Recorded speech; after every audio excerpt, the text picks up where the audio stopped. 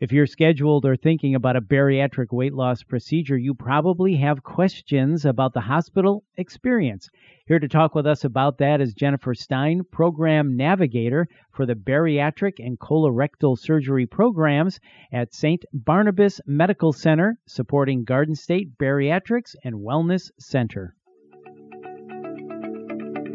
This is it. Winning Through Losing, a weight loss surgery podcast from Garden State Bariatrics and Wellness Center.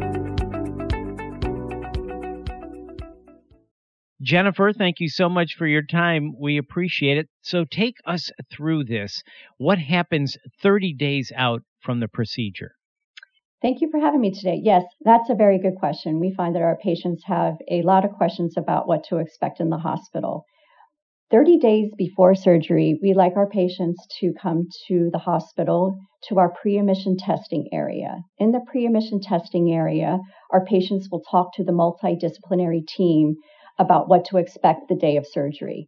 In the pre-admission testing appointment, they'll meet with the anesthesiologist, the nurse practitioner, the patient educator, and the pre-admission testing technician will take blood work and bring them to take any other testing that their surgeon would like them to have before surgery. Okay, that's good to know. So there's a lot of involvement, a lot of testing beforehand. So as the big day comes, it's time for bariatric weight loss surgery. Can you take us through that from the time the patient gets to the hospital up until surgery time? Can you paint that picture for us and what happens? Sure. The patient will receive a phone call the day before surgery from the nurse in the surgical area, which will tell them what time to report to the hospital. Typically, the patient can expect to report to the hospital 2 hours before their surgery time. When they come to the hospital on the day of surgery, they'll go to the registration area where they'll register to be in the hospital. Most of the information that they'll be asking will already be in the medical record as they've already gathered that information at their pre-admission testing appointment. From the registration area, the patients will report to the surgical welcome desk. At the surgical welcome desk, the greeter will let the surgeon know that the patient has arrived, and the patient and they can have as many loved ones as they want with them in the surgical waiting area. However, just one visitor will stay with them into the preparation area. So from the registration area to the welcome desk and then into the preparation area, the nurse will call back the patient into the surgical prep area and get them ready for surgery. Again, the patient can have a loved one with them in that area. The nurse will instruct the patient on how to cleanse their body to get ready for surgery, change them into a hospital gown, and start running some IV fluids.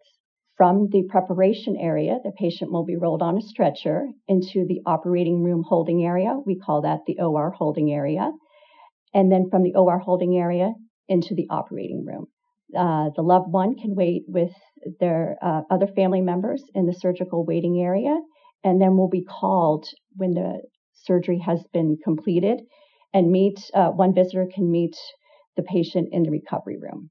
Really detailed, Jennifer. Thank you so much. So you really painted that picture. First registration, then the welcome area, then preparation for surgery, into the holding area, and then into the operating room. So do you get questions about anesthesia? When will the person be put out then in this timeline? Yes, I get questions on how long is the waiting time before they can meet their loved one in the recovery room.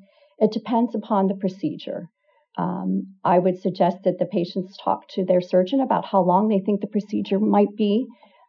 We do standard procedure for maybe the sleeve gastrectomy, maybe an hour or two of surgical time. However, each patient may be having different procedures, so they should really check with their surgeon at their pre-op visit to see how long they think the surgery would be. All right, Jennifer, so after the surgery is done, what happens then? The patient will wake up in the recovery room. We call it PACU, Post-Anesthesia Care Unit. The nurses will assess the patient for nausea and vomiting, and then the anesthesiologist will perform a procedure called a TAP block in the recovery room. A TAP block is a nerve block that allows our patients to be pain-free for about 12 to 18 hours. Our hospital is very unique in that we use these TAP blocks for many abdominal surgeries as a way to manage pain without reliance on stronger pain medications like opioids that could have side effects. So, Jennifer, I know this is a general question, but can you hone in on the general lengths of stay per procedure? Sure.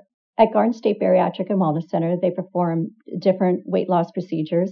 One of the procedures they perform is a gastric band removal. Some of our patients had a gastric band many years and need to have it removed. The gastric band removal is a same-day procedure, so the patient will not spend the night in general. Another procedure that the team performs is a sleeve gastrectomy. Typically, with a sleeve gastrectomy, the length of stay in the hospital is overnight, just one day. And then another procedure that the surgeons are performing is called a loop duodenal switch. Typically, those patients spend 1 to 2 days in the hospital. So then what is the discharge criteria? The discharge criteria for our patients is we want them up and walking, we want them ambulating, we want them tolerating their fluids, we want them to have their pain managed to an acceptable level.